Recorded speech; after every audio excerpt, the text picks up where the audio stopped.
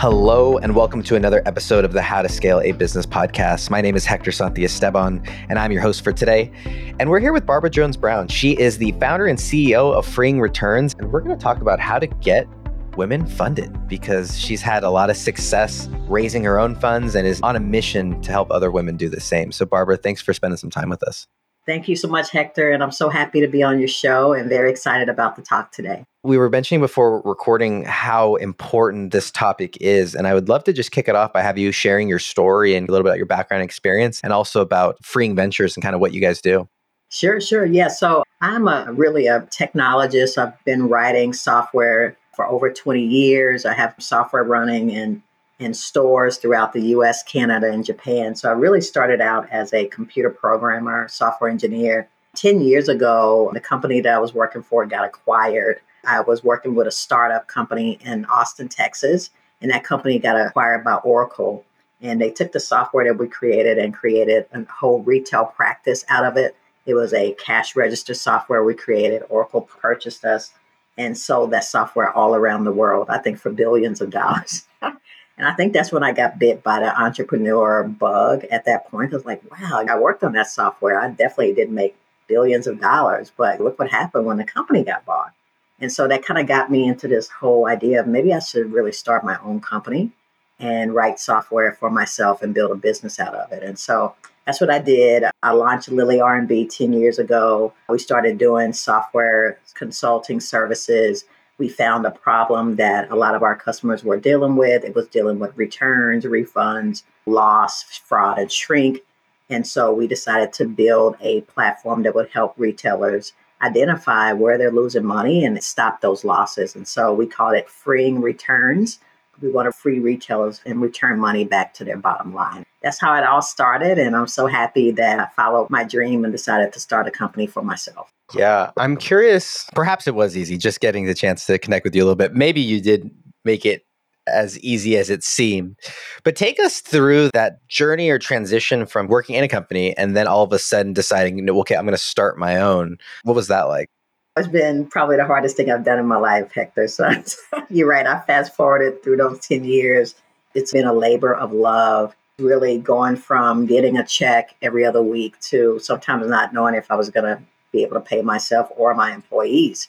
That's the reality of when you're the owner, everything kind of falls on you. And so I thought it was easy. I looked at the company I worked for. I saw how we grew from 25 people to 200. Like, wow, I can do this. I think I can do this. And really, when I started to try to do it myself, I realized that I didn't have funding. I didn't have friends and family that could give me $1 million to start this business. I mean, they could barely give me $20. Most of my friends and family.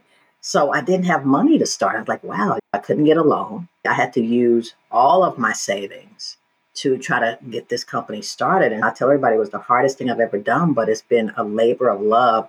I've never enjoyed anything so much in my life, but building something from nothing, like starting with nothing. And 10 years later, I have a company that's worth millions of dollars. For me, that's been the fun part of this is just the creation, being able to do something I didn't think I could do. Didn't know anybody, in my family would ever done it, and just getting to this point. And so it was definitely hard, but it's been just a labor of love for me.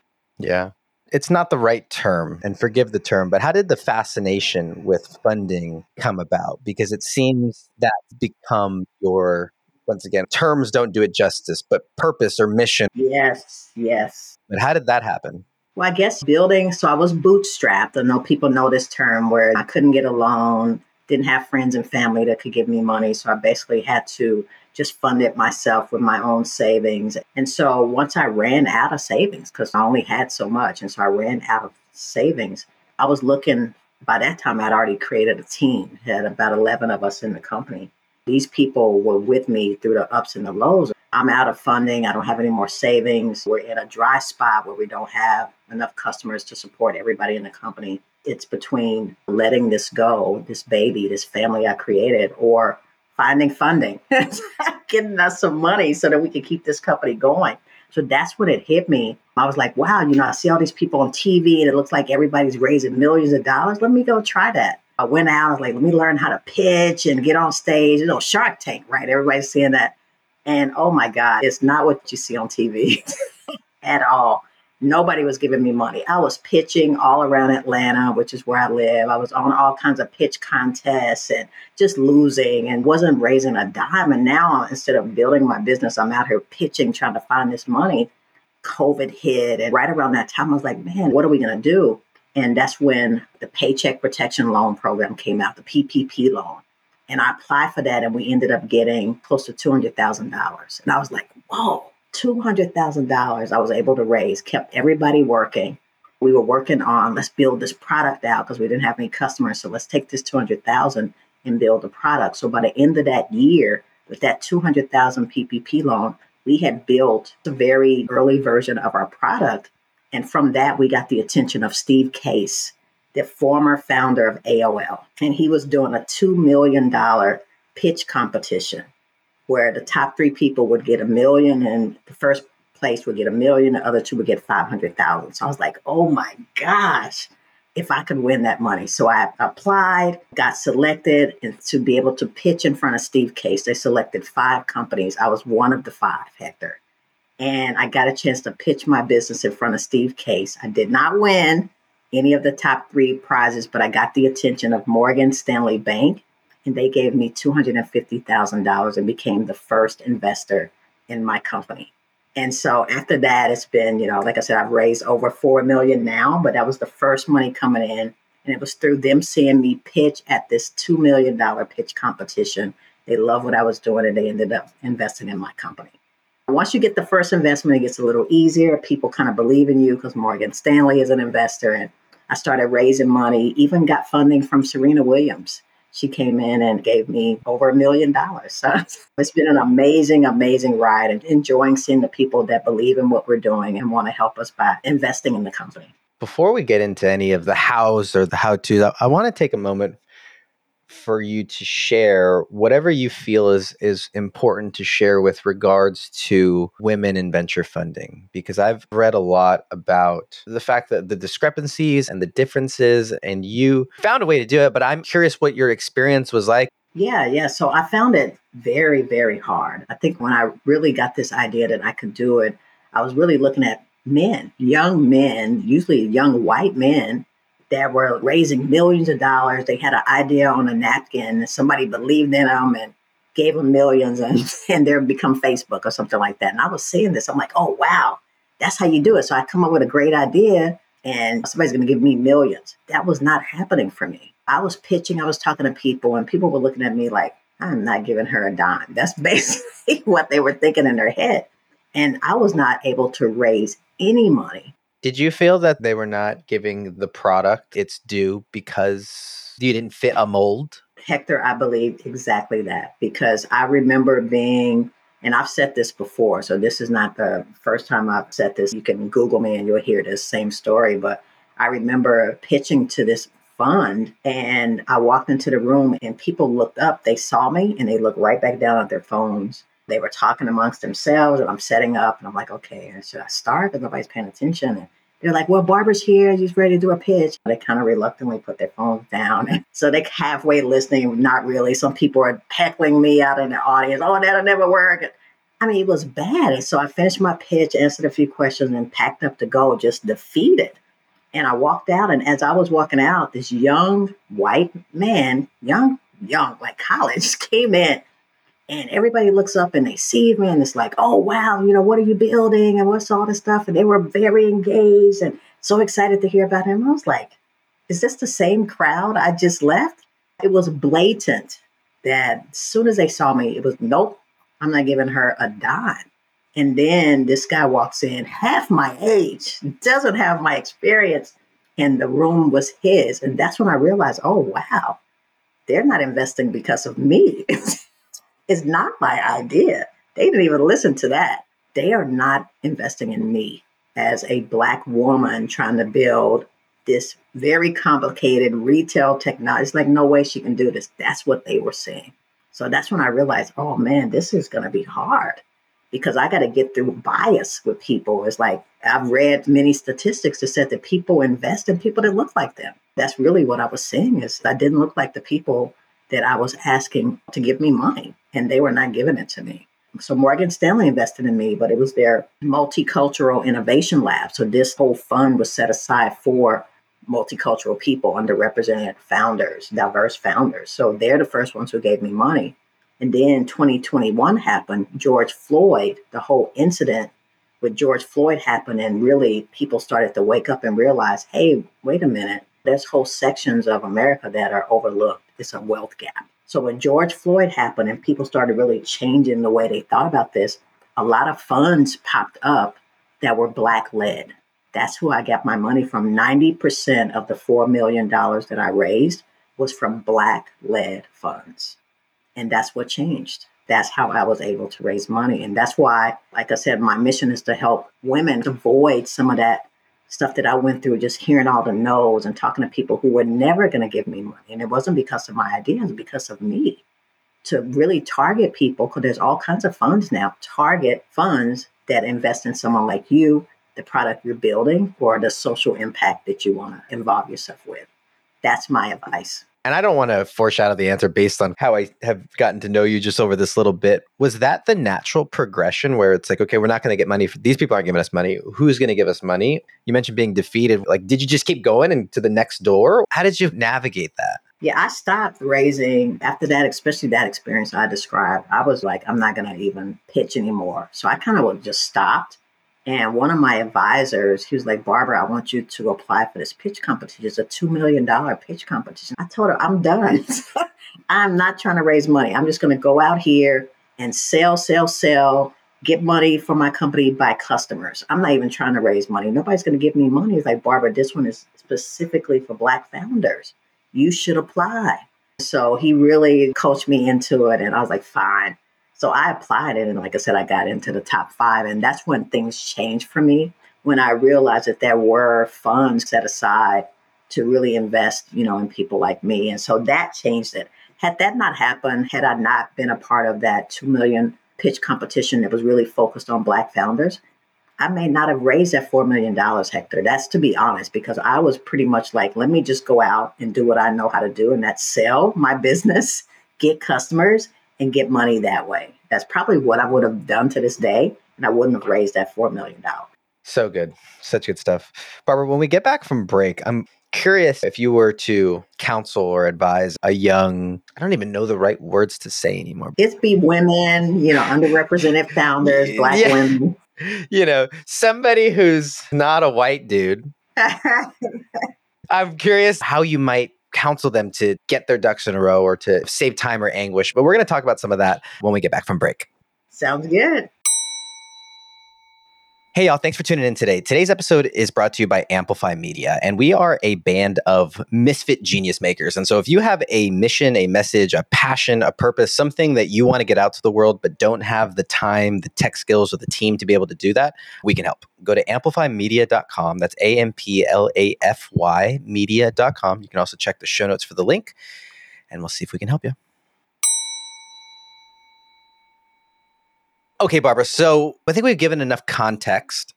I like to leave this last little bit of the conversation, hopefully to give people some direction or a recipe or a blueprint or something that they might be able to at least take and say, you know what, Barbara, you're right, but now what? What can I do? What do I do? Where do I start? So help us kind of that perspective if we want to start heading down this direction. Yeah. And so what I would say, especially if you're an underrepresented founder, you're a woman, the statistics are, I think women get 3 to 5% of all the venture capital that's given. The billions that are given out, women get about 3 to 5%. And underrepresented founders get 1% or less.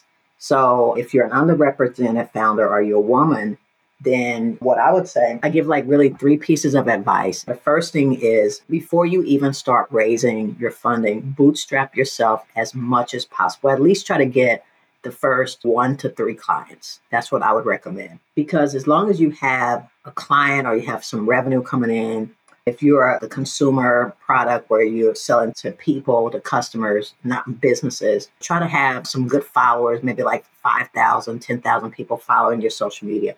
Have some things that you've already done before you even start trying to raise money, so that when you get the money, it's really like putting gasoline on a small fire. It's just going to help you explode versus get you just to that next level.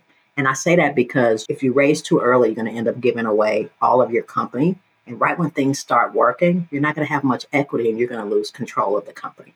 So try to get at least to those first few customers, first 5 to 10,000 followers, things like that on your own before you raise money. And you can bootstrap yourself, keep your day job and build your business on the side till you get to those levels. Once you're at that level and you're like, okay, I'm ready to raise funding, curate your list. There are so many resources. We have ChatGPT now, so you can't, there's no excuse, right? Curate the list. Whatever you are, I'm a woman, I'm LGBTQ, I'm, Latinx, whatever you are, curate that list to find investment funds that invest in people like founders like you, your demographic, the type of company you're building, and then any type of social impact. For me, I bring women into IT. Some of the ladies working for me, this is their first job where they got the code. They were not on the help desk or, testing. They got to actually write software. I was the first one that gave them that chance. And so I have this social impact to bring women into IT. So you look for funds that have a social impact mission to support something like that. Those are the top 3 ways that you curate your list. So the second thing is curate the list.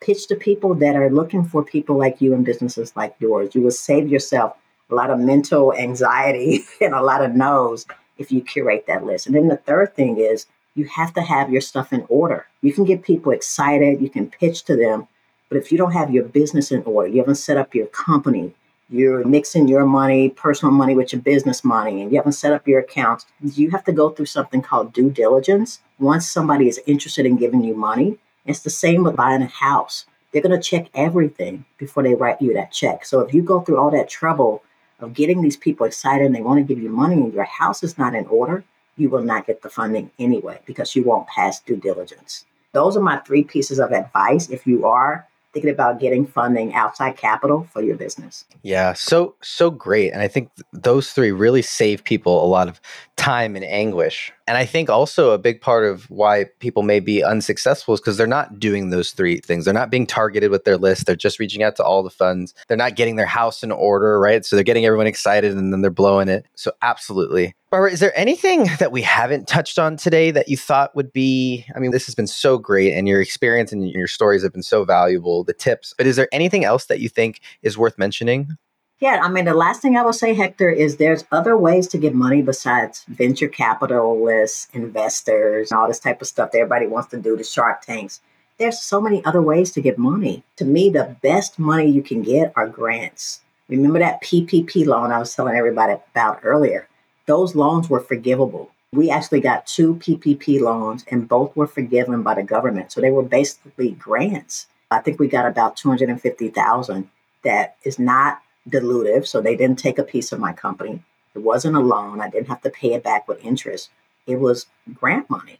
So that's what I tell everybody is, while you're going through that first few stages where you're trying to get your early customers and build up your social media, look for grant money. There's all kinds of programs, especially women and underrepresented founders, that you can get $10,000, $5,000, $25,000 grants. Don't have to put that money back. It's just free money that you can use for your business. So grants are beautiful.